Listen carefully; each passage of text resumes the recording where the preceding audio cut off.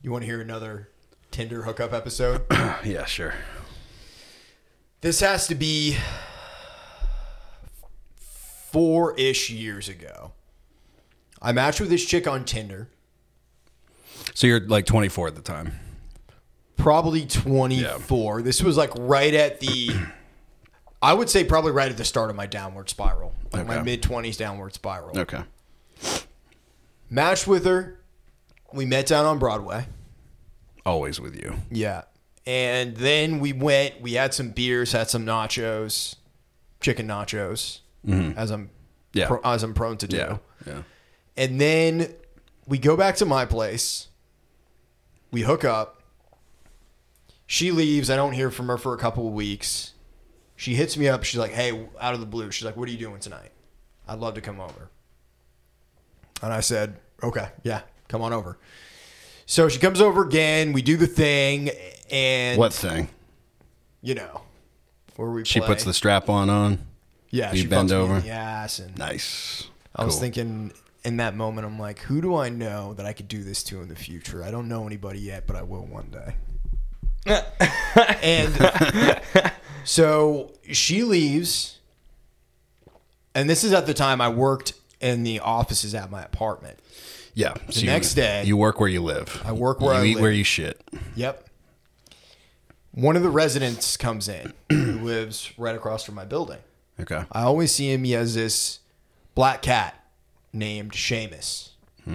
That's a good name for a black cat. I like that. Seamus. And this guy, he was Irish. Oh, nice. He wasn't Irish, but like that was his heritage. Well, if he's naming a cat Seamus, yeah. You could just look at him and tell this is like a hard drinking, hard partying guy.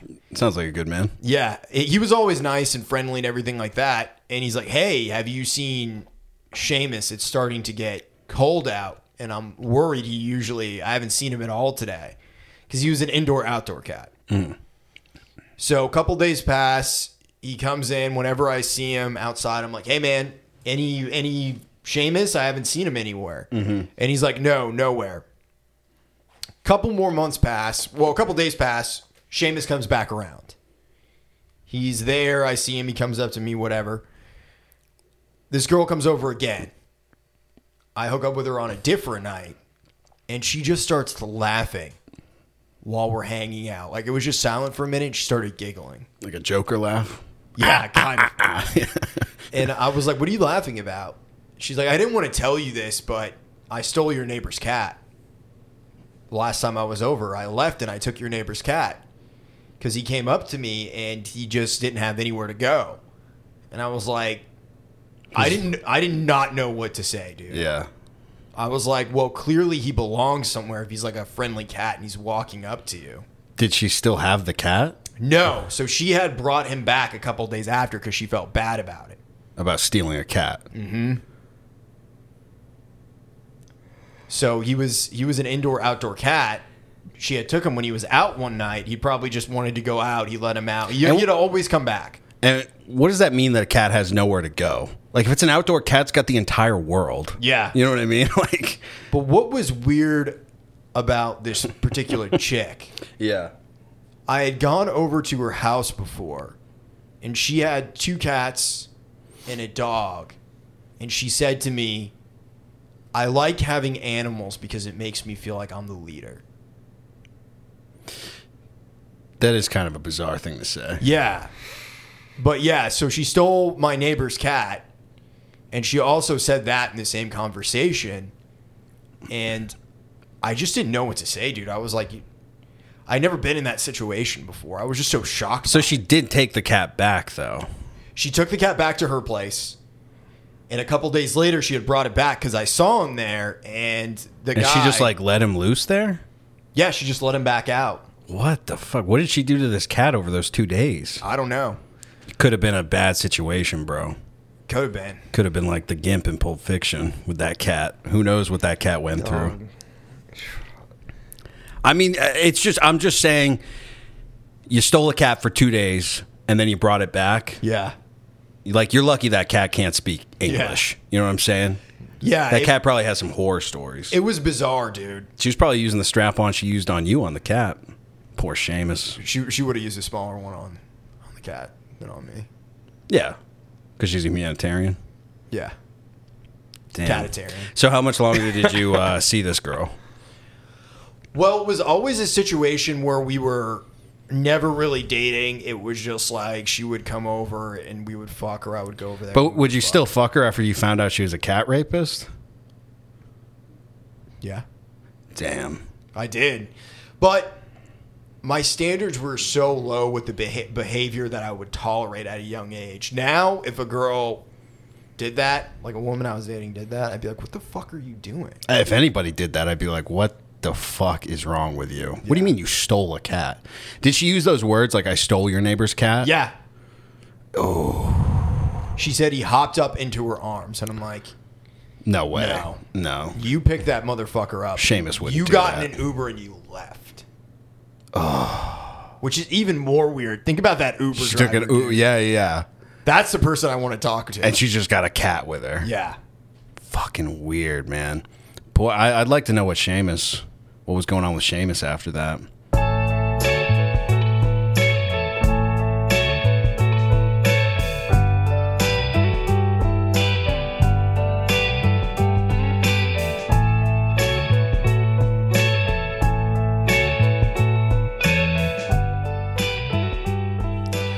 Broadcasting straight from Big Rock Candy Mountain, I'm Zachary Lehman.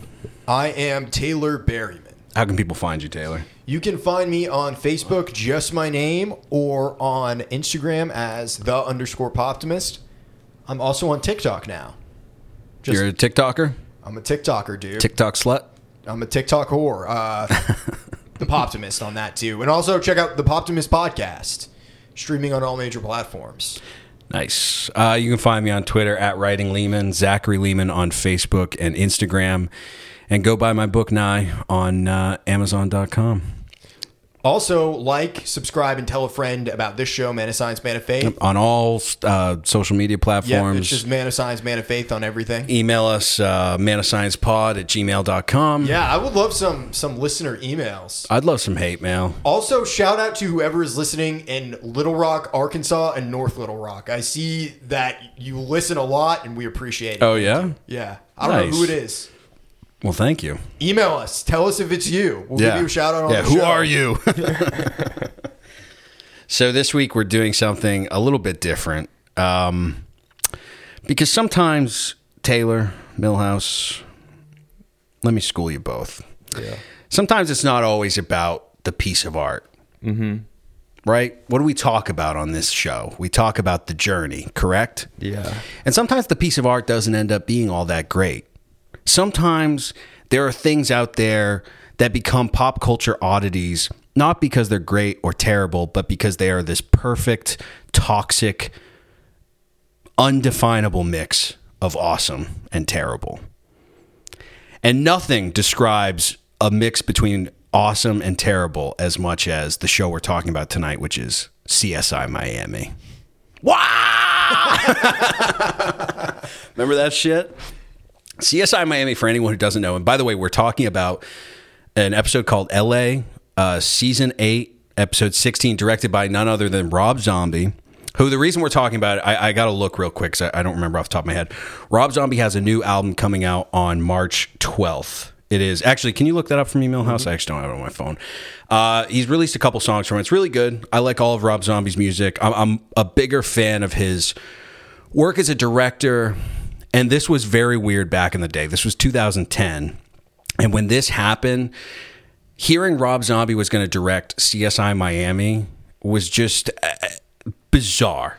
Well, we actually watched this the night it originally aired together. I came over to your house to watch this. And I forgot we watched this together, but I do remember this was a huge deal when I watched it because this was at a time when the internet wasn't in your life every minute of the day. So I really didn't know what was going. The only reason I knew Rob Zombie had directed an episode of CSI Miami was because I just happened to be watching CBS, probably when my dad was or something, and I saw a trailer because they were advertising this big time. Because they would do it the week before, and they would pump up whatever next week's episode. It was like, Rob Zombie's taking CSI Miami to the scariest place on earth, LA. And then it was all this Rob Zombie imagery. And I remember being so excited because I was like, oh my God, it's like a secret Rob Zombie movie. And you only know about it if you were lucky enough to like see the trailer. Have you seen Devil's Rejects by this time? Yeah. That's what made me a huge Rob Zombie fan. So what movies did he have out by this time? Maybe the first Halloween movie? He did have the first Halloween, and he had actually he had both Halloweens out. What's up, Millhouse? What's it called? It's called the Lunar Injection Kool-Aid Eclipse Conspiracy. Dropping on a great title, by the way. Rob Zombie always does. He does the best titles. Dropping on March 12th. I've heard a couple singles from it. It is really good. I'm excited for it. Of course, we could have talked about great work by Rob Zombie, but I have been obsessed with this CSI Miami episode forever because there are certain things that exist in pop culture that fascinate me because they shouldn't exist. They feel like something that was transported from an alternate reality and they sort of got lost in translation. Well, CSI in general was a huge cultural phenomenon. Yeah, when we were like kids. Yeah, when we were kids, and this is the beginning of like the DVD era. Like every week my family watched CSI, the original, which was set in Las Vegas. Yeah, I mean, CSI, I was never huge into the CSIs, but there was a time in television, this was long before Game of Thrones and Breaking Bad and all that stuff people loved. Lost was on while they were on. Yeah, a little bit. I think the original CSI even predated that. I feel it maybe came out in 2001. I think so. Yeah, the original CSI. This one came out in 2002, I believe. There was a time in television where it was basically, you had 3 CSIs, you had 3 Law and Orders, and then you had 10 copycats of each one of those shows. Yes. And that was it. October 6th, 2000, before I was born. Oh, shit. CSI was before you were born. Yep. Damn. Yeah, CSI, I don't think people can quite... Like Millhouse, do you remember CSI when you were a kid? It being a big thing? Yeah, I remember like CSI Miami specifically, not like the original one. I remember playing the video games growing up too. Oh shit! There was a legit CSI. There was not really. You played the fucking video games. There's probably 10 people on Earth who played those. Dude, okay, I swear there was. Was it PS2? No, it wasn't PS2. Was it PC? Was it computer? I had a little DS. Okay. And I got like a CSI cartridge from like a flea market that was like $1, and I played the video game. Did you play as David Caruso? I think so. Horatio Caine? Yeah, but it wasn't like a normal game. It was weird. It was cool though. You had to like solve puzzles. These were huge. They were releasing novels, video games, everything. I mean, to give perspective on CSI Miami, how huge it was, because I think people don't realize now, it ran for 10 seasons, 232 episodes. Damn. Of David Caruso one-liners. And him taking off his sunglasses and putting them on. Yep. Its premiere got 23 million viewers, which today it's hard to compare because now it's streaming and everything. They just don't calculate numbers the same way. But let's just say there's no show now. That's people tuning in. Night of. When it airs. Watching 20 minutes of advertisements to see 40 minutes of David Caruso in a hero shot with his sunglasses on. So yeah, it debuted to 23 million. It was averaging about 20 million viewers every week for the next few years. Then it kind of slowly dropped to 15, then 10. This episode, the finale, by the finale, it was down to like 7.94. This was the highest rated episode before the finale. So this was kind of the last hurrah of CSI Miami. It was like, here's Rob Zombie. This is the last thing we got. And yeah, I mean, CSI Miami was huge. I mean, you probably remember like Jim Carrey going on The Late Show and doing the CSI Miami impression. I forgot about that. They were everywhere. I mean, he was just... And this is the other thing. This episode is not only fascinating to me, David Caruso as a human being is one of the most fascinating human beings. He's one of the most fascinating artists because he has made inexplicable acting decisions. He's made inexplicable career decisions, and yet he's come out on top. We have a lot of crazy, Rob Zombie has a lot of crazy David Caruso stories we'll get into. But before we get into the episode, let me give you a little background on David Caruso, because I have many times fallen down the rabbit hole of David Caruso stories. I am just endlessly fascinated by this skinny, ginger millionaire. David Caruso, so when he first started his career, so he grew up on like Humphrey Bogart movies, like old classic cinema, and he said he used to work at a movie theater, and that's what he would watch. So he always imagined being like that old school macho leading man, which you look at David Caruso, it's like, can't really see it. Although, you know, props to him. He ended up pulling it off with CSI Miami. But anyway, he starts off his career. He's kind of a character actor. He's in like Hill Street Blues, An Officer and a Gentleman. He was in First Blood, first Rambo movie. You remember that? Yeah, he was one of the cops. I think he's like the first one Rambo kills. Anyway, he's kind of a character actor. Then all of a sudden he gets this huge show called NYPD Blue, which was huge in the 90s. Yeah. And just like we'll talk about when CSI Miami ended, I think it was a big seismic shift in television. Just like when NYPD Blue premiered, it was a big seismic shift because that was really the beginning of procedurals on TV. Mm-hmm. I mean, Law and Order might predate that, though. It does. NYPD Blue was like taking the procedural and making it slightly darker. Like, I only know this again because I've fallen down the David Caruso rabbit hole. I haven't lived this, but I'm sure if you talk to your dad, because I've interviewed my parents about David Caruso because I need to know everything. One of the biggest things NYPD Blue ever did was they had the first male nudity on network television. Really? And it was David Caruso's, bam, 2 ginger butt cheeks. And it was a huge deal because it was like they didn't know if they were going to get fined by the FCC. They didn't know if this was going to be a new rule. Was this TVMA at the time? Well, it was, but it was on like ABC and NBC. Yeah, ABC or NBC. I think ABC. But it was a big deal because it had never been done before. And so that's what David Caruso... Can you imagine this? David Caruso, this little skinny ginger who's dreaming of being Humphrey Bogart. He's getting all these little character actor roles. Suddenly they're like, you're the head of this entire show. We are turning you somehow into a sex symbol. Now, what ends up happening with NYPD Blue is David Caruso is a dick for the first year. I mean, he hates the writing. He'll come in, he'll be like, these scripts are shit. This whole show's shit. Because he didn't want to do television. He wanted to do movies. And him and the creator, David Milch, who David Milch, by the way, he said the scripts were shit. David Milch, most people will agree, is perhaps one of the greatest living writers, especially when it comes to television. He would create Deadwood and just do some amazing stuff. Yeah. And him, to give you an idea of David Caruso, which David Caruso, by the way, 4 episodes into season 2 of NYPD Blue, they wrote him off the show because he said, I'm done. Fuck you. I'm going to make movies, because he was getting these movie deals. He got paid like $1 million a piece for a couple movies. And back then, it was very a big career move to jump from TV to it wasn't like movies. today where it's like you just see an actor on TV and they're in movies and it's like not a big deal. Back then it was like you're on television or you're in movies. So his thing was, I gotta be in movies. So he leaves the show and he's a dick about it. I mean, he's telling the press, he's like, this show won't be successful without me. Spoiler alert, it ran for another 10 seasons. It was fucking huge. But there was a time, David Milch tells this story. He once got in an argument that was so heated with David Caruso over a script that in the middle of it, as he's screaming at David Caruso and David Caruso screaming back at him, he starts to feel his heart pinch. And he was in bad health. He was an alcoholic for a while, gambling addict, doing some real scuzzy shit. And he feels his heart pinch and start to like contract. And he knew he was having a heart attack. And he still said, I refuse to stop like arguing with this man.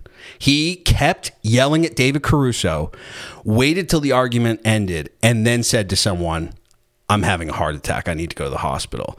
Now imagine, David Caruso is just an actor. He's never killed anybody. He's never started a world war.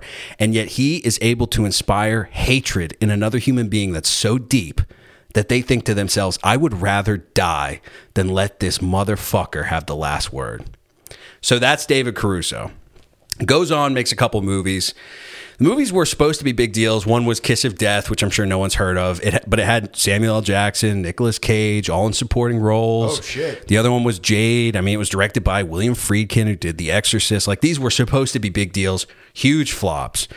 David Caruso suddenly doing, like, straight-to-DVD movies. He's just a piece of shit. All of a sudden, CSI Miami comes along. And someone had the bright idea to be like, let's give David Caruso a comeback. And it worked. This motherfucker was making $250,000 an episode while he was on CSI Miami.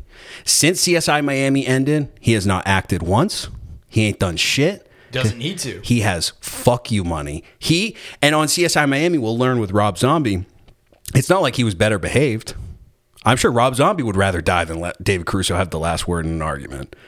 But it all worked out for him. I would love to sit down with David Caruso. He's one of those guys, I can't say I like him. I can't say I hate him.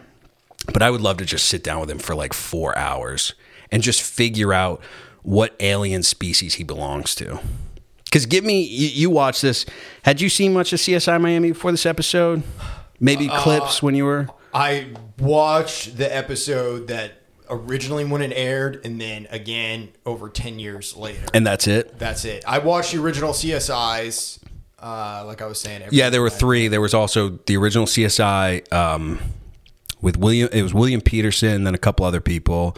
That went for like 15 years. And then there was took in Las Vegas. And then there was New York CSI with Gary Sinise. I think they tried to do a couple others, but those were the big ones. Yeah. Give me a quick overview. What do you think of David Caruso's acting choices? He's very wooden. I think that's the best way to describe him. Yeah. He says everything very flatly. Yeah. Like he doesn't give a fuck. He is just there for the money. Mm-hmm. That's the impression you get? Yeah. Yeah. There's an X factor with him where if someone asked me like, what is he doing right? I wouldn't know. I have no fucking clue, but he has to be doing something right. David Caruso is like, he's like grits. Like I hate grits, right? When I eat grits, I can't even explain what would make a human being say this is good. They're just hot, buttery, mushy balls. Yet grits are a staple in the South, and they're a cornerstone to many people's diets. Just as David Caruso, when he was on CSI Miami, he was some people's favorite actor. So you can look at David Caruso, you can be disgusted by him, you can go, I don't understand what appeals about this. But he reached a level of popularity where you had to go, there's nothing I can say. I can't explain to people that this is stupid. You know what I mean? And then you almost start to respect it. He almost did this 180 for me, where it went from I hate him to then I'm just endlessly fascinated by him. It's like, maybe it's a so bad he's good thing. Maybe it's a just caught up in like the cultural phenomenon of CSI Miami. I don't know what it is, but he's endlessly fascinating to me. So anyway, this episode, L.A., directed by none other than Rob Zombie. And yeah, this was after he did the Halloween remakes. And this was right before. This actually might have been what made him sort of go independent after this, because he did the Halloween movies were with major studios.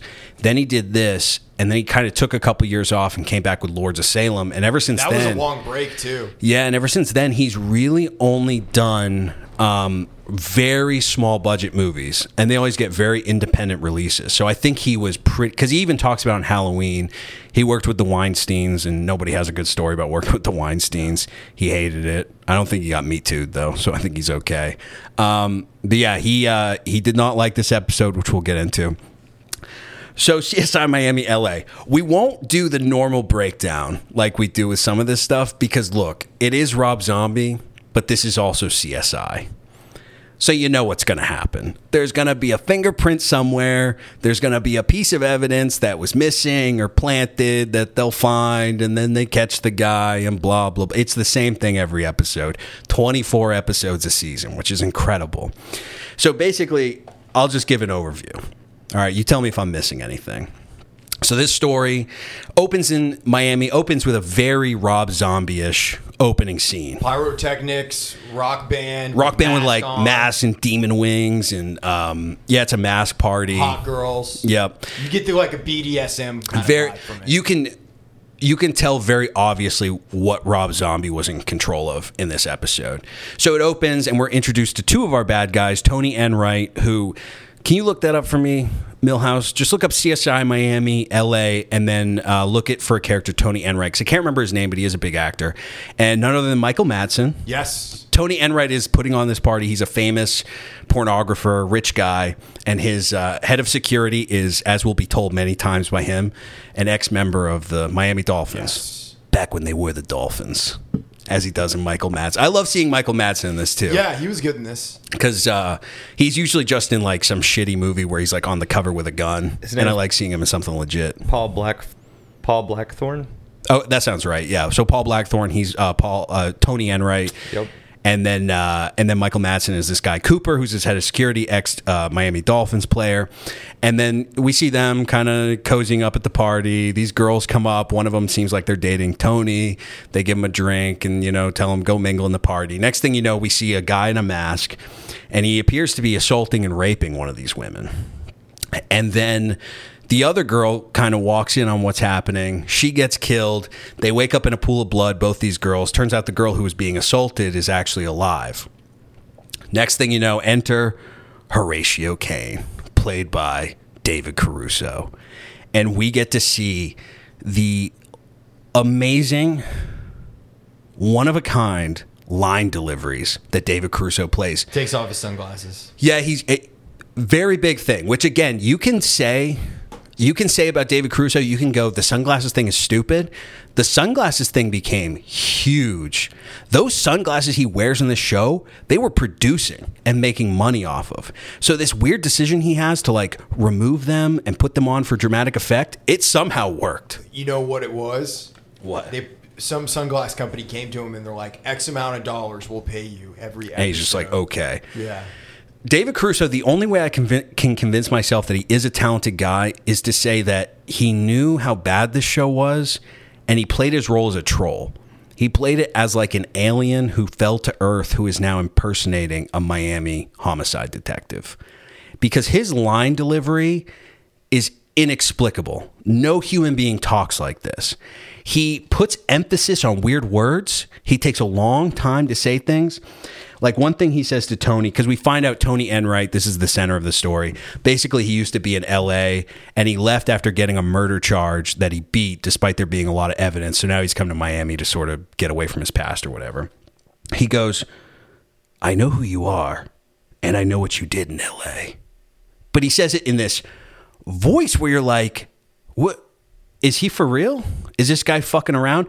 And one thing I love, we'll probably get to the lines, every person cast by Rob Zombie, every guest star, makes mention of either Horatio Caine or one of his little cop buddies making them laugh. And it almost feels like Rob Zombie putting in lines where he's almost trolling to the point where he's like, I'm basically dealing with CSI Miami like it's a caricature, and then I'm implanting all these real characters, and they're reacting how real people would react to these people. Because there's a lot of Rob Zombie's regulars. Yeah, and every one of them will say at one point like, oh, you make me laugh, or you're a funny guy, something like that. Like they will make fun of these main characters in a way where it almost feels like Rob Zombie's kind of done with this show. Because he said he did do it as a fan, which I'm sure he loved it for the same reasons I did. He was just fascinated by how terrible it was. But it feels like he's making fun of the show in a very undercut way. You know what I mean? So then we get the famous scene where, well, first we find out, again, this is a detail. It doesn't really matter. Who really fucking cares? But one of the detectives under Horatio was a detective on the LA thing with Tony Enright and blah, blah, blah. That guy fucking annoyed me in this episode. He's horrible. Yeah. Like, no offense. I mean, I'm glad he got a paycheck, but I mean, there's nothing. Very melodramatic.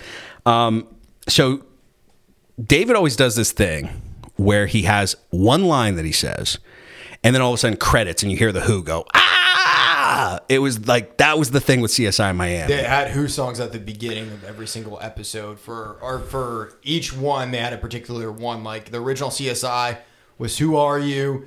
Then CSI Miami was Who Won't Get Fooled Again. Do you know what CSI New York was? I don't know. Ross, can you... yeah, look that up. What was the Who song for CSI New York? And David Caruso always says something that no human being would say. It's always very punny, always very like a Target t-shirt. You know what I mean? He goes, he says, roll credits, Mr. Enright. And then Enright goes, I'm sorry. And he goes, that's a wrap. Puts on his glasses. Then we're into the show. We're into CSI fucking Miami, which, again, like it's things like this where I'm like, I don't know if I love it or I hate it. Because there are times I've watched CSI Miami. Is Baba O'Reilly or something? Yeah. Oh, okay. There are times I've watched CSI Miami, and there are some where I go, that's kind of clever. Like I remember one where they found like a dead body in a trunk. And they're showing Horatio, and right before he puts his sunglasses on, he goes, "Well, it looks like somebody took this girl for a ride." Sunglasses on. Ah! CSI Miami. It's just incredible. It's like it's one of those. As an artist, you can make a bad decision, but I feel like there's a certain point if you commit to it, it's like, this is awesome. It's that rule of 1, 3, or 100. You know what I mean? Yeah. You do it once, you do it 3 times, that can work. But if you just hit it if you hit it into the ground and just ride it into the sun, you could be in for some like Norm Macdonald brilliance. You know what I mean? So anyway, we're into the show, and again, I'm just gonna fucking run through this plot real quick. Michael Madsen's being interviewed, blah, blah, blah. CSIs are like doing their thing. They find all this stupid shit. They find a bug in the fucking, in the room where they got murdered. That was placed there by Lorenzo, the detective. Was it Lorenzo? It was like you know what? Don't say his name. It doesn't matter. He doesn't deserve a name. The dude from LA. Yeah. He planted a bug there because he's like, Enright killed somebody and I'm going to find him. You're like, all right, bro. I'm going to get him on something. It's like, chill. Take a fucking pill. This is CSI Miami. Which also, isn't that illegal? That's what I was thinking. I'm like, whatever you hear on that bug, you're not going to be able to use. So I don't understand what the point is here. Well, that was one of the plots of the episode, too, is because allegedly back in L.A., he was a disgraced cop. Because he planted evidence. They said he removed evidence. Yeah. It was something with a cufflink. We'll get to that. So basically, and I'll even say...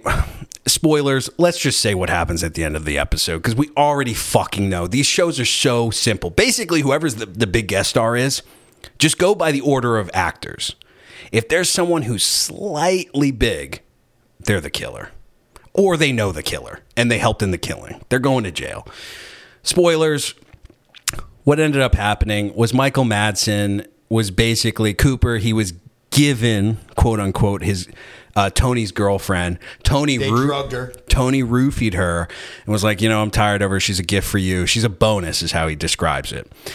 She doesn't quite pass out from the roofie, so then he's like raping her. And he says at one point, if she had just stayed calm, this wouldn't have happened, blah, blah, blah. Then this other chick walked in. Cooper killed her. And then as far as the LA shit, we find out, because this is the one thing that happens, David Caruso does go to LA. That's like the big thing in this episode. It's like CSI Miami's going to LA. Like, holy shit, it's a different fucking city. It's a big fucking week. And that's even in the advertisements. Yeah. For the episode. So when he goes to LA, and by the way, I will say about CSI Miami, great music though. They must have spent a fucking fortune on music. So they play California Dreamin' when he's first going out. Yeah, which is just like, okay, we get it. Very on the nose, but look, it's CSI Miami. Yeah. Come on, we can't be too subtle. We got a lot of grandmas watching, we can't waste their time. And then later they play Life of Illusion by Joe Walsh, which I loved when they played that. Yeah. I almost never hear that song. So anyway, David Caruso, Horatio, I should say. He goes out to L.A. He starts digging into this case because only Horatio can find the truth. Going to see the guy's old captain who works for Horatio. Yeah, who's played by William Forsythe, R.I.P. From Devil's Rejects, by the way. He was the sheriff. I love the opening too, or that scene whenever it's like a helicopter. Yeah, lands and they're on this rooftop, and you see David Caruso in the sunglasses. With the Hollywood sign behind him. That's the best, is David Caruso's head takes up half the fucking screen, and then all you see next to him is like the Hollywood sign. He's just like real serious looking around like, so this is LA, huh? Like, it's so corny and yet brilliant at the same time. Well, there was another really cheesy part too where they were sniffing around. And there were some cops that drove by him slow-mo and kind of gave him... Oh, I missed that. Gave him the stink eye. This was after they talked to the captain. They had the cop intimidation thing. Yeah. I forgot about that. I must have missed that. I've seen this so many times. But so anyway, they're in LA. They find out that Enright had a lawyer played by none other than Malcolm fucking McDowell from A Clockwork Orange. He was great. So we'll start getting into some of Rob Zombie's stories behind CSI Miami, because not only is this the episode itself is why I want to talk about it, but also Rob Zombie's journey behind it. Did we also say that Michael, what's his name, is the killer? Who?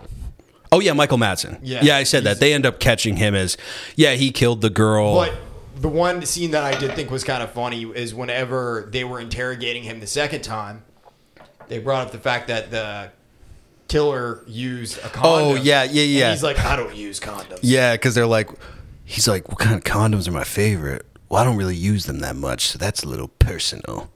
Because basically they find like evidence. It's so, even me saying it, this is why, bro. This is why I can't sell books. If I could just write a book that was like an episode of CSI Miami, I would be a millionaire, but I can't do it because I listen to this shit and I go, who fucking cares? When they're like, you know, they're doing their CSI thing and they're in their lab being nerds. And he calls him little man. I like that. That is funny when Michael Madsen's first being interviewed. He goes him like, little man. And they calls him Pipsqueak. And then the guy goes, I'm 5'9". He's like, my pants are 5'9". I'm like, whoa, Jesus. But yeah, one of the things that's so stupid. So they check this girl because they give her a rape kit. They find evidence of a lambskin condom. And then they check Michael Madsen's fingerprints. Chosen by a man who doesn't like using condoms. Yes, very true. Charlie Sheen's preferred condom, lambskin. And then they check Michael Madsen's fingerprints, and hold on a second. Was that an age joke? No. Why would that be an age joke? No, I'm saying legit. He does say he uses lambskin condoms. Cracking a cold one because this is a hard episode to get through. Millhouse, what the fuck do you have to say about that? Nothing. You did it right in the mic. Good. Why shouldn't people hear that? Okay. All right. Anyway, so they check his fingerprints. On his fingerprints, what do they find? Evidence of a lambskin condom. Oh my God, Michael Madsen must be the killer. Well, they found his fingerprint on the murder weapon. It was a pen. Yeah, then they like, I signed at least 2 dozen autographs that night. Now they got play for the Dolphins. Now they got the lambskin condom. Like, and then they bust him by him saying something about lambskin condoms. That's the fucking That's the bad writing. Would know that it was a lambskin. That's condom. The bad writing right there. Is when they're talking about the condom, and then he goes because they haven't mentioned lambskin, and he says something about like this all comes down to a lambskin condom, and they're like, voila! Only the killer would know about a lambskin condom. And then you can tell even Michael Madsen knows how bad the writing is because he just goes, ah, shit. Like he doesn't even deliver it in a believable way. He just goes, ah, shit. Got caught. Like that's probably his last day of filming. And he's like, I'm ready to go. I got to call Quentin tomorrow. I got to get in something. You know what I mean? I got to get in whatever his next movie is because this is killing my soul. So yeah, Michael Madsen ends up being the killer. And so they're in LA. They go see Tony Enright's lawyer, played by Malcolm McDowell. And to give some background to the episode, Rob Zombie said he called up Malcolm McDowell. And now David Caruso has a reputation for being an unlikable guy. Called up Malcolm McDowell. He said, hey, do you want to come out and do a couple days on CSI Miami? And Malcolm McDowell said, is that cunt David Caruso going to be there? And he was like, well, yeah, it's his show. And he's like, perfect. And he said, yes, I'll do it. Pay me whatever. I'm going to spend my 2 days there making that cunt so fucking miserable. Like he's basically going to drive David Caruso to suicide. That's his only mission. He does not give a fuck about playing a role on the biggest show on television. That's how great Malcolm McDowell is. He's about to be on the #1 show in the world. And he's like, I would rather just fuck with David Caruso for 2 days. Like that's the point I'm at in my life. And again, a Rob Zombie regular. He was in both Halloween movies as the new Dr. Loomis, and he was in 31.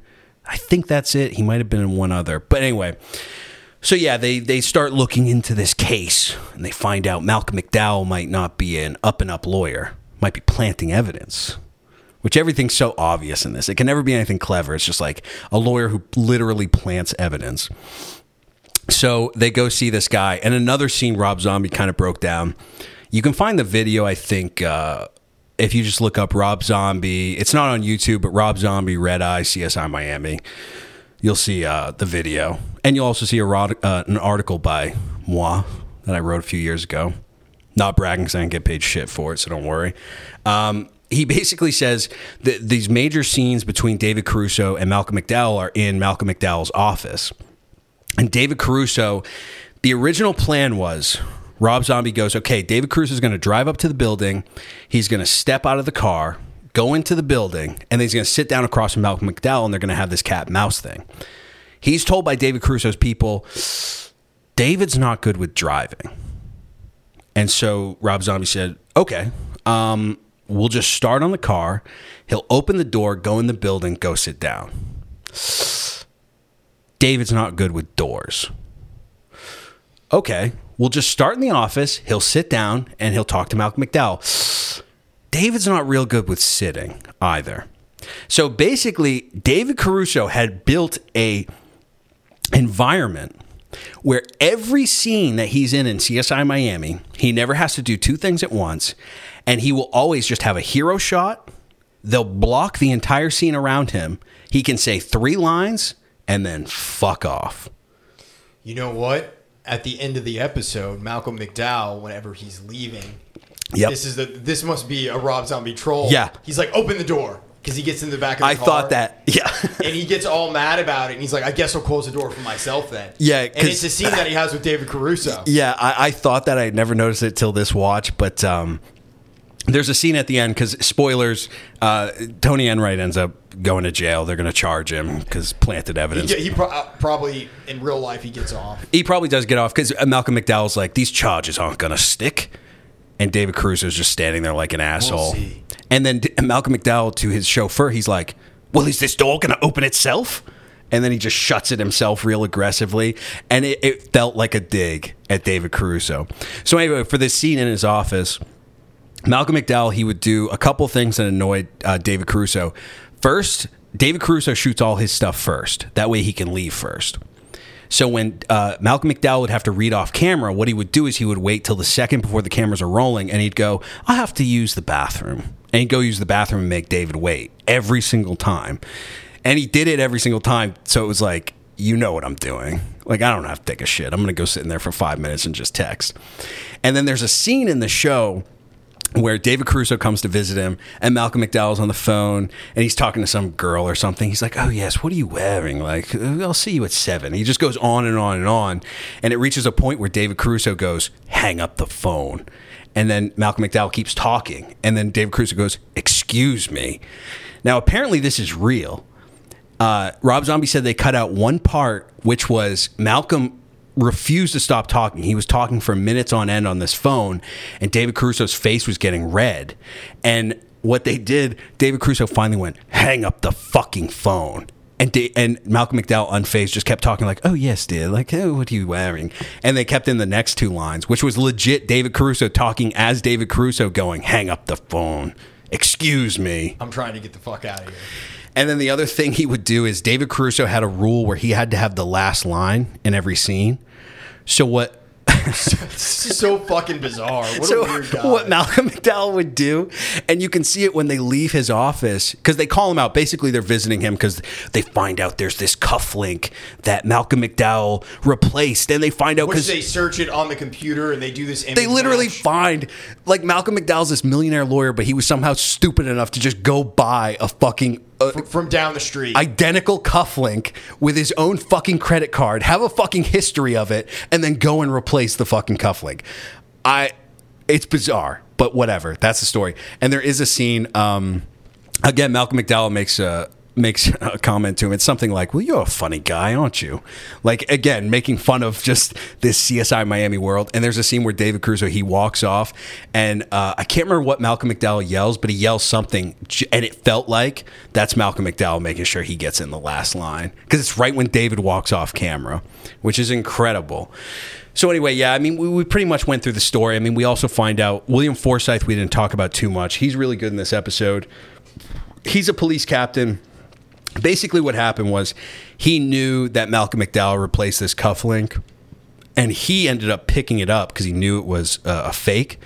And then they ended up blaming this melodramatic piece of shit that we talked about. Which also, wouldn't that be illegal?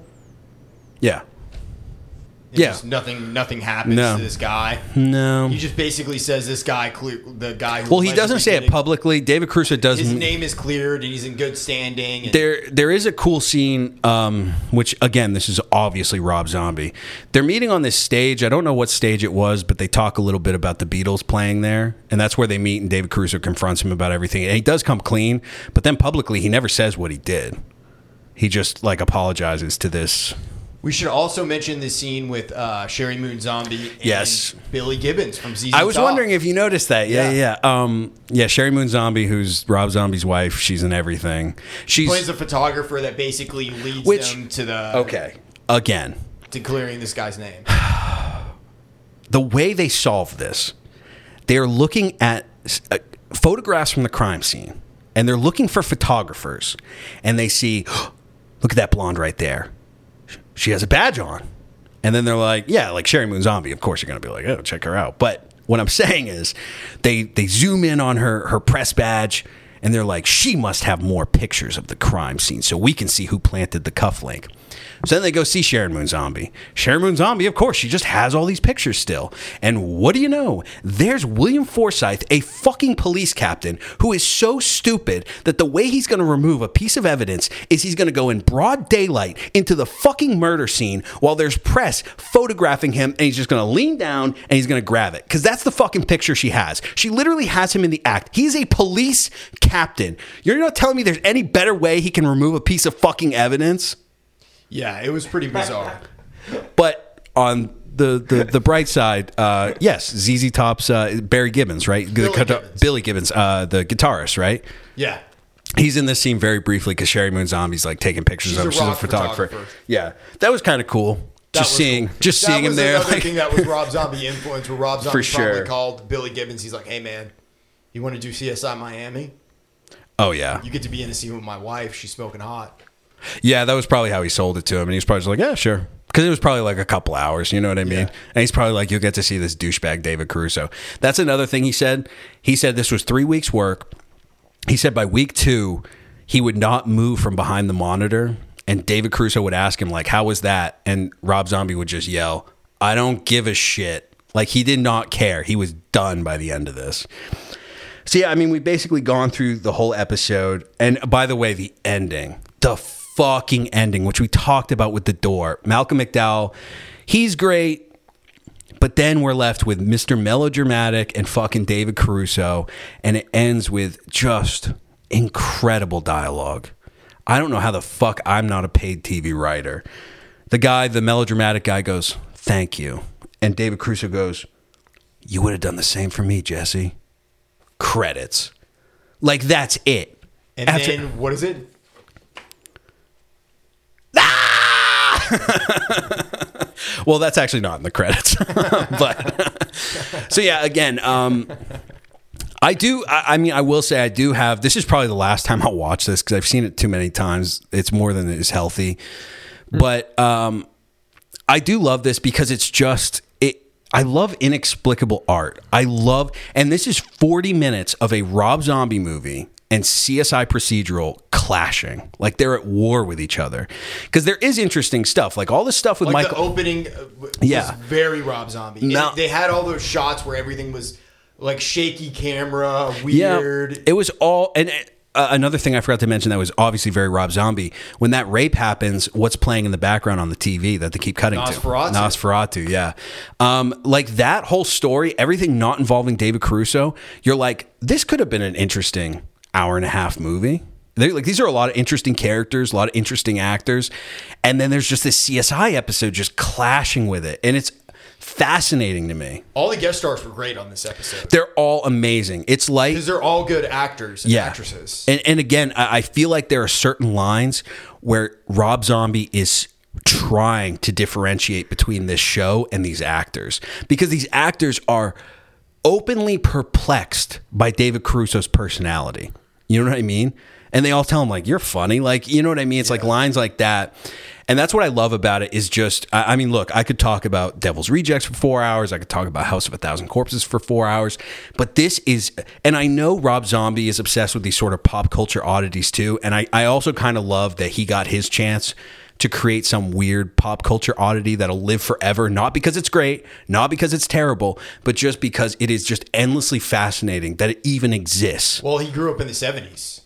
Yeah, and he was chock full of that. Yeah, and he has, if you listen to him talk, even in this interview, which was on Fox News' Red Eye way back in the day. Remember that show? 3 a.m. in the morning. I used to watch that show. I didn't give a fuck.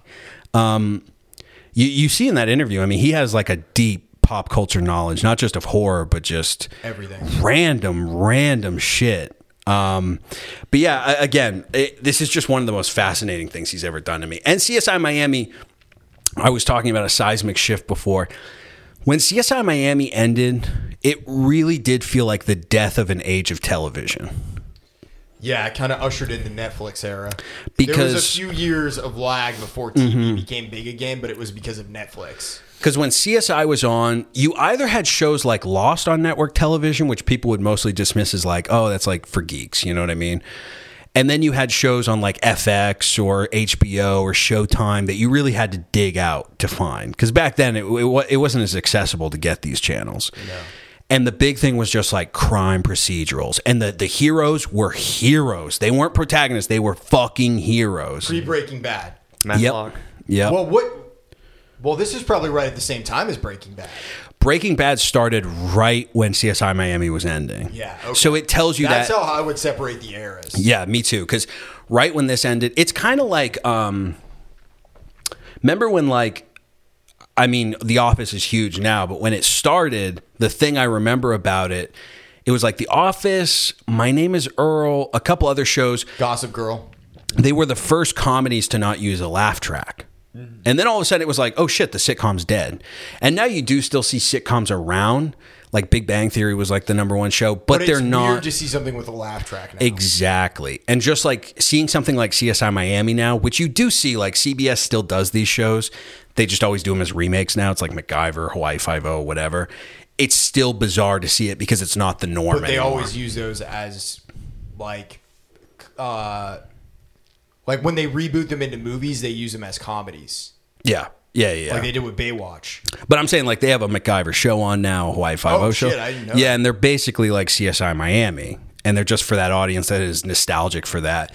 But in the big scheme of things, like it's not a natural way to tell a story anymore. So I feel like when CSI Miami, and it's interesting because David Caruso, again, this fucking, I don't know if he's the most talented man on earth or the least talented, but this is a motherfucker who publicly left the number one show in the world. It's like you're in the Stones, and the Stones are pretty big. And then you go, Stones ain't gonna be nothing without me, and you leave, and the Stones keep being the Stones, and you just be fucking Johnny Whoever. Except David Caruso didn't become Johnny Whoever. He got another show. Like what blackmail does this man have on Hollywood executives to keep getting work? It's incredible.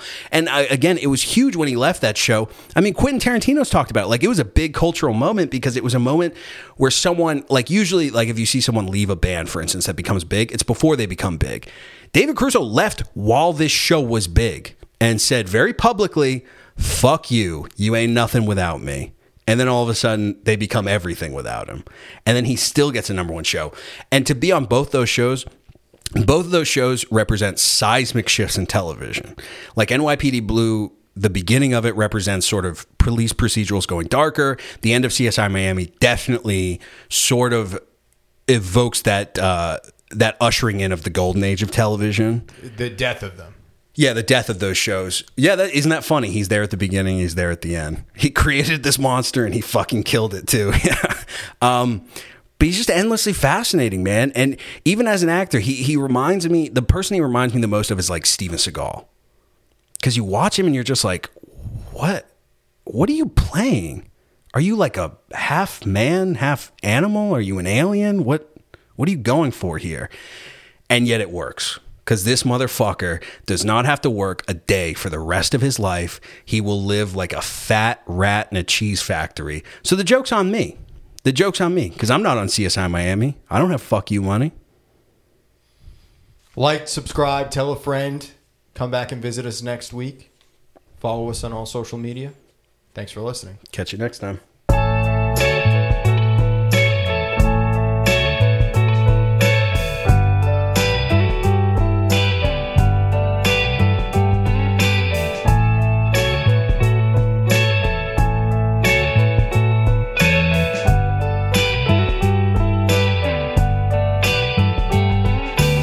This podcast is produced to you by Taylor Miller.